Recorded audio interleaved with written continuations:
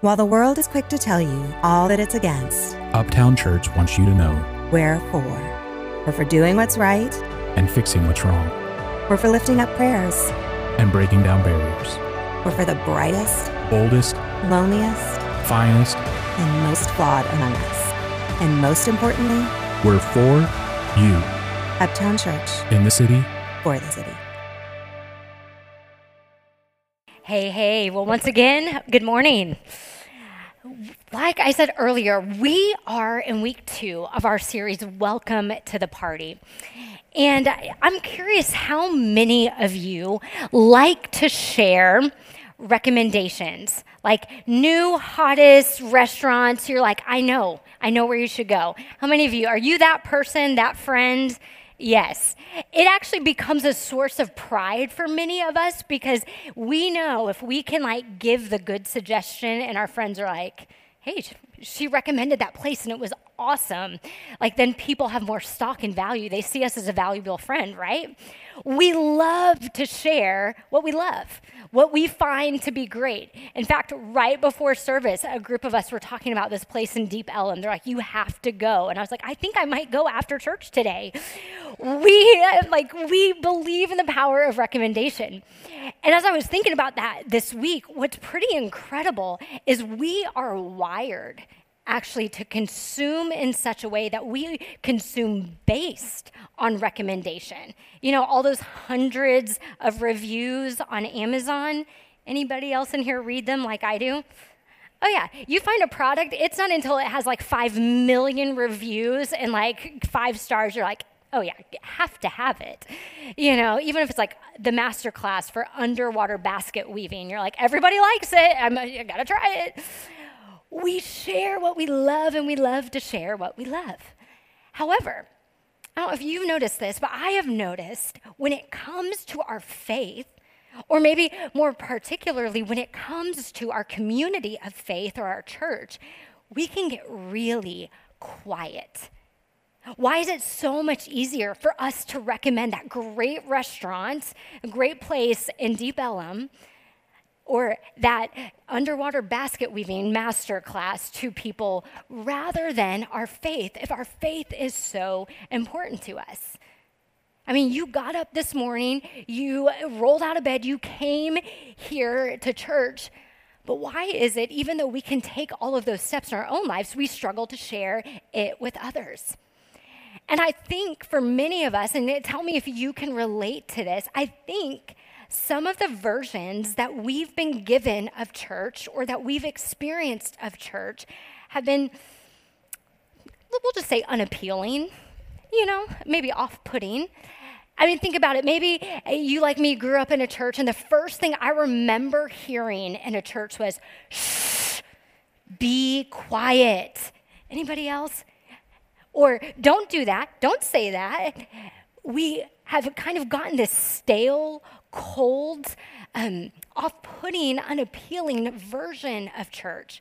Or maybe worse than that, we have perceived and understood the community of God, the church, to be this place where we're given a set of rules. And if we abide by them, well, good, you're in. But if you don't, well, there's the door, don't let it hit you. And I think that for so many of us, it's hard to share our own faith, maybe because we've had that experience with church, but we know so many other people have had that experience of church. And so that's why when we were deciding to continue the celebration of our second birthday and what is God calling this community to be, we wanted to launch this series, Welcome to the Party. Because if you look at Jesus, the way he interacted with people, the way he talked to people, the way he lived his life and shared his message, it looks nothing like so many of those unappealing and cold versions of church that many of us and many people in our community were given. In fact, when you see Jesus interacting with people in the New Testament all throughout his ministry, it almost feels like Jesus is at, that dinner party that just doesn't end because everybody is having such a good time. Or like Jesus is inviting people to walk into a space that it's maybe not what they expected it to be, and maybe they didn't have high hopes for it, but when they get there, they're taken aback and surprised in the most beautiful and joyful of ways. And that got us thinking that if you look at Jesus, maybe the best image for the church, maybe the best metaphor for understanding what this is all about is actually a party. Is actually the best dinner party you've ever been to. Or that wedding that you're planning, where you are ecstatic and exuberant and you can't wait to have all of the people that you love, and even some people you don't even know because your mother-in-law or father-in-law made you invite them. But you're excited to be in the space because you know in that space there is potential to celebrate the greatest, deepest, most beautiful thing happening in your life with a bunch of people who are happy and joyful to be there. What if that is what Jesus had in mind when he left to us this group of people still meeting 2,000 years after Jesus has ascended back into heaven? What if that's what Jesus had in mind, that we would keep the party going? And so we've been talking about that. And last week, our associate minister, Elizabeth, she opened up this series talking about one of the characteristics of a party that we think should be evident in the church is that the best part of any party is who you invite. It's the guest list. And according to the way Jesus partied, the way that Jesus interacted, Jesus wasn't all about exclusive parties. Jesus was all about inclusive parties, and the more the merrier. In fact, Jesus abided by that spirit and got annoyed when other people didn't. And so we think some of the best parties, the best churches and best communities are those who embrace that spirit. The more the merrier. Whoever will come. There's a party going on. But today I want to look at one of the key aspects of this idea and characteristic of a party that we see in Jesus, and that it's our deepest hope as a community of faith we embody. And you see this in the life of Jesus in a few different ways, all of them party related. At a party Jesus goes to, at a party Jesus talks about, and then a party Jesus invites us to. And when you look at the life of Jesus, and we're going to look at the story in just a second, Jesus tells us and gives us a clue why we should be celebrating, why this place, the community of God, should be a party in the first place. Jesus, in his day, is ministering all throughout Galilee, and he has this moment in which he tells a story. And this is what happens. It says, by this time, a lot of people of questionable reputation were hanging around Jesus. The Pharisees and religion scholars were not pleased, not at all pleased. They actually translated that and included it. They were really, really upset with that, not at all pleased. See, there's a picture, Jesus, the more the merrier, and it's ruffling everybody's feathers. And so these Pharisees, these religious leaders in his community, they growled and complained about him, saying he takes in sinners and eats meals with them, treating them like old friends. And their grumbling triggered this story by Jesus. Now, I love, I'm going to stop there. I love that the biggest complaint about Jesus was that he partied too much and who he partied with. I mean, God come down to earth in the flesh, God in a bod, Jesus, and the biggest complaint is he's too much of a partier. I mean, you may not like that guy, but you've got to respect that, right? Like, okay, I see you, Jesus. So they're mad about the types of meals and parties he's having. And when you read meals, that could better and be translated today as dinner parties. That wasn't simply just we met up at a restaurant. He's talking about like the Greco-Roman world of like banqueting and feasting. So Jesus is going to these extravagant banquets and meals where he's having deep connection and interactions with people.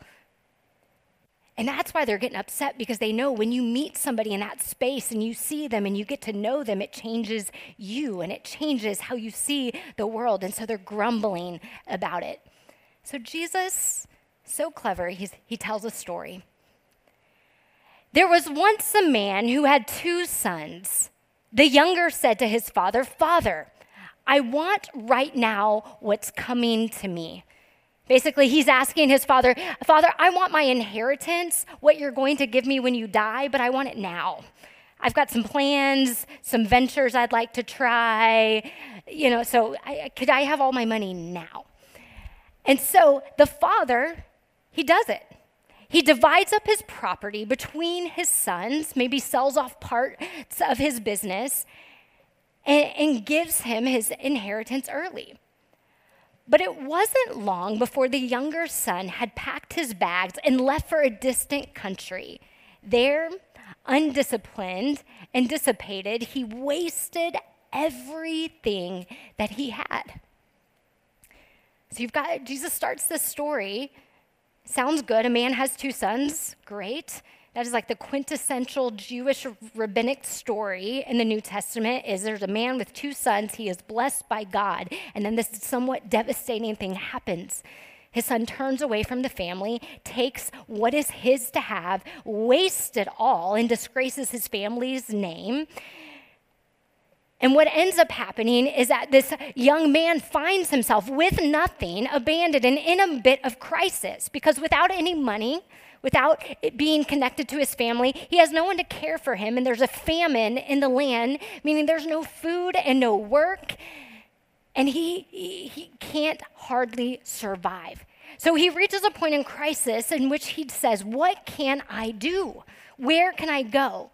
And he thinks, I will go back to my father's house, and I will beg for mercy, beg for help, and see if he will take me in, maybe just as a servant, not even, maybe as one of his workers in a company, low level. I don't even have to be on the board or anything. Like I just need to survive. And so he goes back to the father. And those hearing the story would think, well, the guy's come to his senses, good for him.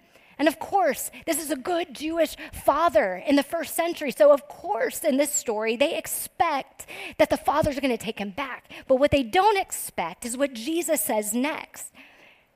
He says, and he's putting these words in the father's mouth. He says, "We're going to have a party and celebrate. My son is here. He's back home. This son of mine that was given up for dead is now alive, given up for lost and now found." And they begin to have a wonderful time. The fact the father wouldn't even listen. It says the father wouldn't listen to what his son was saying, trying to reason with him and bargain with him and negotiate with him. He said, no, I don't care about that. You're home. And he called in all of his servants and said, "Bring him clean clothes, put the family ring back on his finger, restore him to his rightful position, put sandals on his feet, and then go get a prize-winning heifer and roast it, because we're going to feast." People listening to the story would be like, "Wait, come again, Jesus?" Yeah, we knew the dad was going to take him back. But the guy's throwing a massive banquet and party like this kid did something good. But you hear the words of the Father, and Jesus parallels that with the words of God. We had to celebrate. This son was dead, and now he's alive. He was lost, and now he's found. It totally takes them off guard. And in fact, it even takes his older brother off guard. If you've read this story, you know that older brother comes back from a long day's work, and he's like, "What is this party going on? When do we throw such extravagant feasts?" And somebody tells him, "Oh, younger brother Joey's back."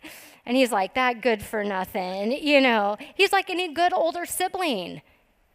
"You messed up our family. How dare you come back here? Why are we throwing a party? Somebody set this guy right. Put him on a performance improvement plan, Dad. Party?" But Jesus takes it a step further. And he continues, and it has the father, the God figure in the story, talking to this son who feels that way, because we all tend to feel that way, right? They don't deserve that. Who are they? And he says this, but his father said, son, you don't understand. You are with me all of the time. And everything that you see here that I still have left, all of this is yours. But this is a wonderful time, and we had to celebrate because this brothers of yours was dead, and now he's alive. He was lost, and now he's found. Those words jump out at me. We had to celebrate. We had to celebrate. Jesus partied with people. Jesus evidenced the kingdom of God in the flesh, in the earth, by an extravagant party and dinner party, because it was all about this happening. Jesus is coming to the Pharisees and saying, you're mad about me getting together with all of these people and loving and celebrating them, but we have to celebrate because the essence of a good party in the kingdom of God, the very heart of God, the very heart of the mission of God in the world is that those who feel lost, those who feel like they have no place and no way are actually found. That's what we celebrate. That those who feel like they're dead and they're dying can actually be made alive again. That's why Jesus celebrated when he came. That's why he called us as a community of faith, as a church, to celebrate. That's why church should feel more like a party than a funeral, more appealing and exciting and extravagant than cold and distant, because the whole reason we gather, the whole reason we participate in this is to celebrate that those who feel lost can come home, can be found, that those who feel like they're dying or they're almost dead or even dead can come back to life. And Jesus says, you don't understand, we have to celebrate. This is why we partied. A follower of Jesus, John, pointed out in this story that, and I love this perspective of the story because we kind of stop with we had to celebrate and we assume that everybody celebrated. But what we don't get in this story really is resolution because we don't know where the sons actually end up. We don't know if the older son says, oh, you're right. We have to celebrate. This is good news. Let's party. Or if he stays on the outside and is resentful towards it.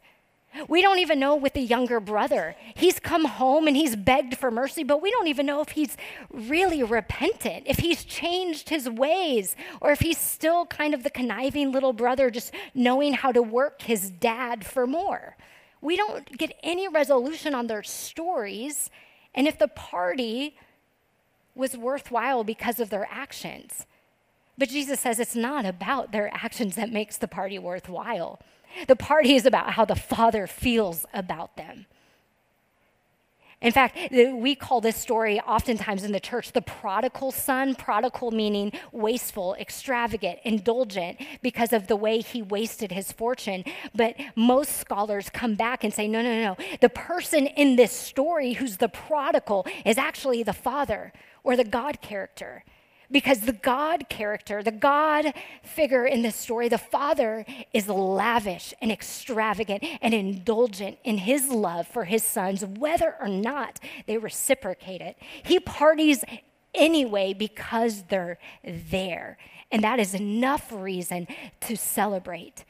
See, what the Father knows that the sons still have to learn, and what you and I are still, I think, sometimes learning about the church and about this community and about God is that God is throwing a party because every day, every time we gather together, the potential is possible for dead things to be resurrected.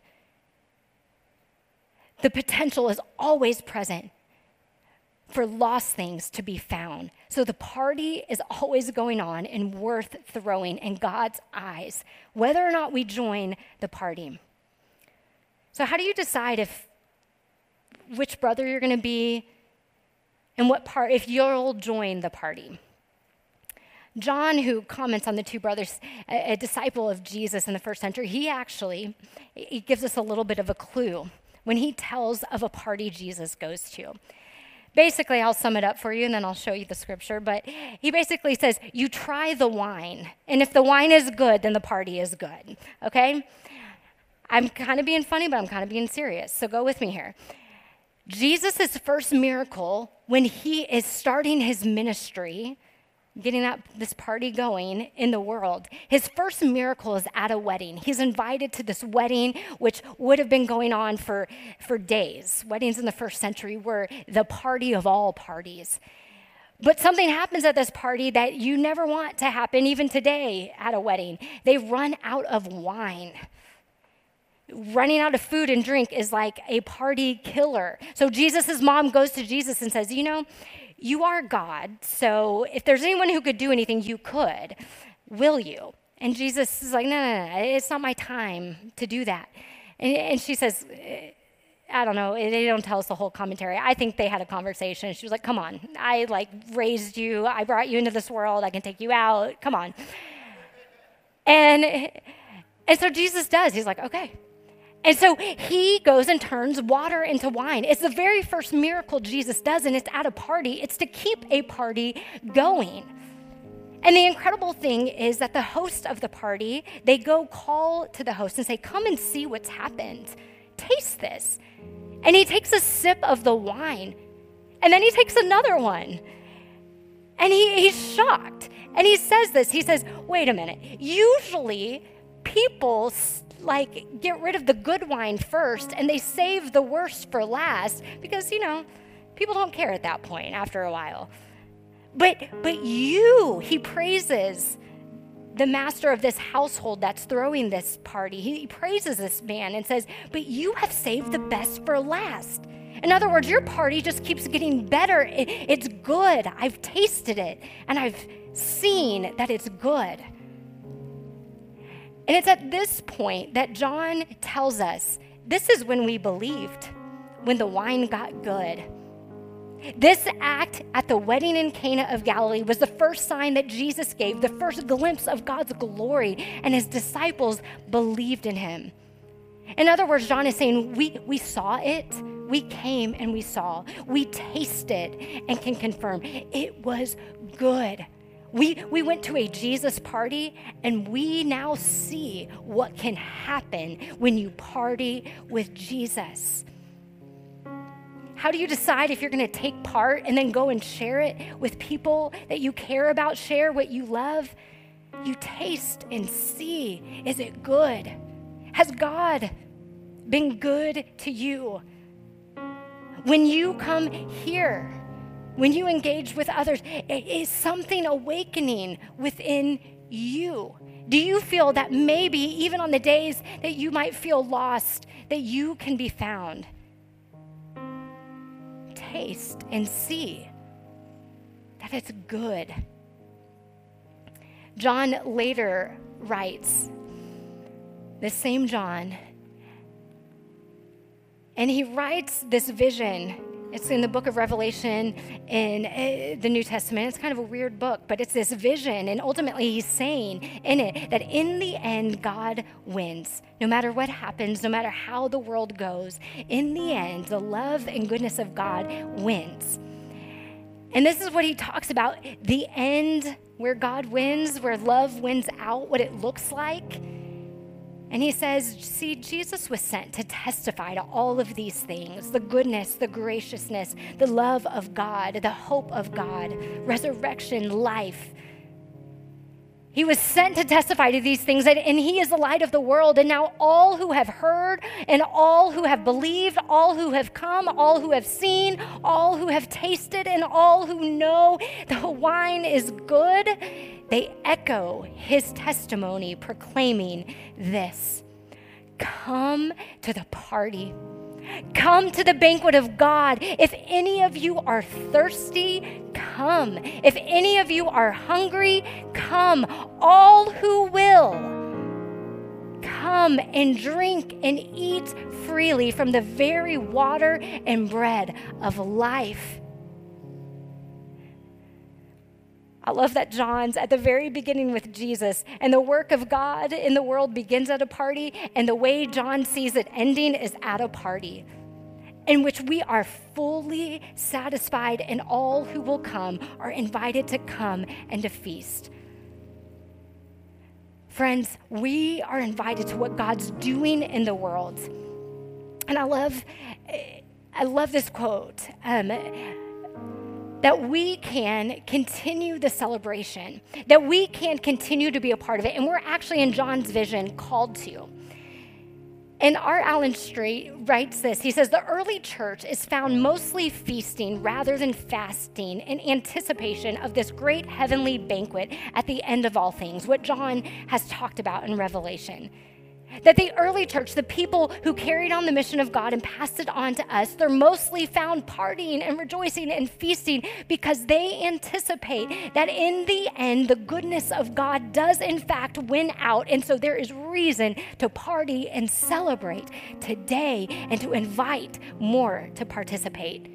He goes on and he says this: to feast or to fast as the church reveals whether a person is still awaiting God to do something in the world or to participate in it already. Whether we party or not reveals what we believe about Jesus and what he's done in the world. So friends, you are invited to the party, but God is calling us to not only taste and see the goodness for ourselves, but to bring other people in. And we can do that because we know what can happen when we gather and celebrate the good news of Jesus. The lost can be found and dead things can come to life. Now, I just want to end real quick on this note.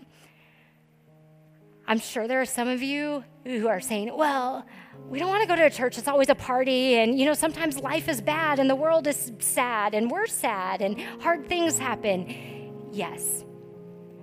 The early church always held on to and gave us the example of this idea of feasting in anticipation of the goodness of God. Not because it was already maybe felt in the world around them, but because it was always possible when God was present. See, our hope, our ability to party and celebrate is grounded in our hope based on what God has done, not in our circumstances. Jesus says we can celebrate, we can join together, enjoy, even sometimes if it feels like we're going through the motions, because we know what happens when God shows up. We come back to life. We find our way home. And so whether we feel it today or not, we can join in and know at some point, like John says, in the end, we will. Amen.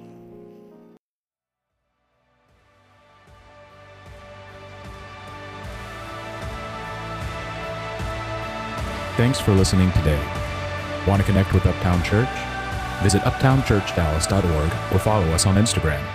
And be sure to join us on Sundays at 10 a.m. for in-person worship at House of Blues in Dallas. God is with you. God is for you. Go in peace.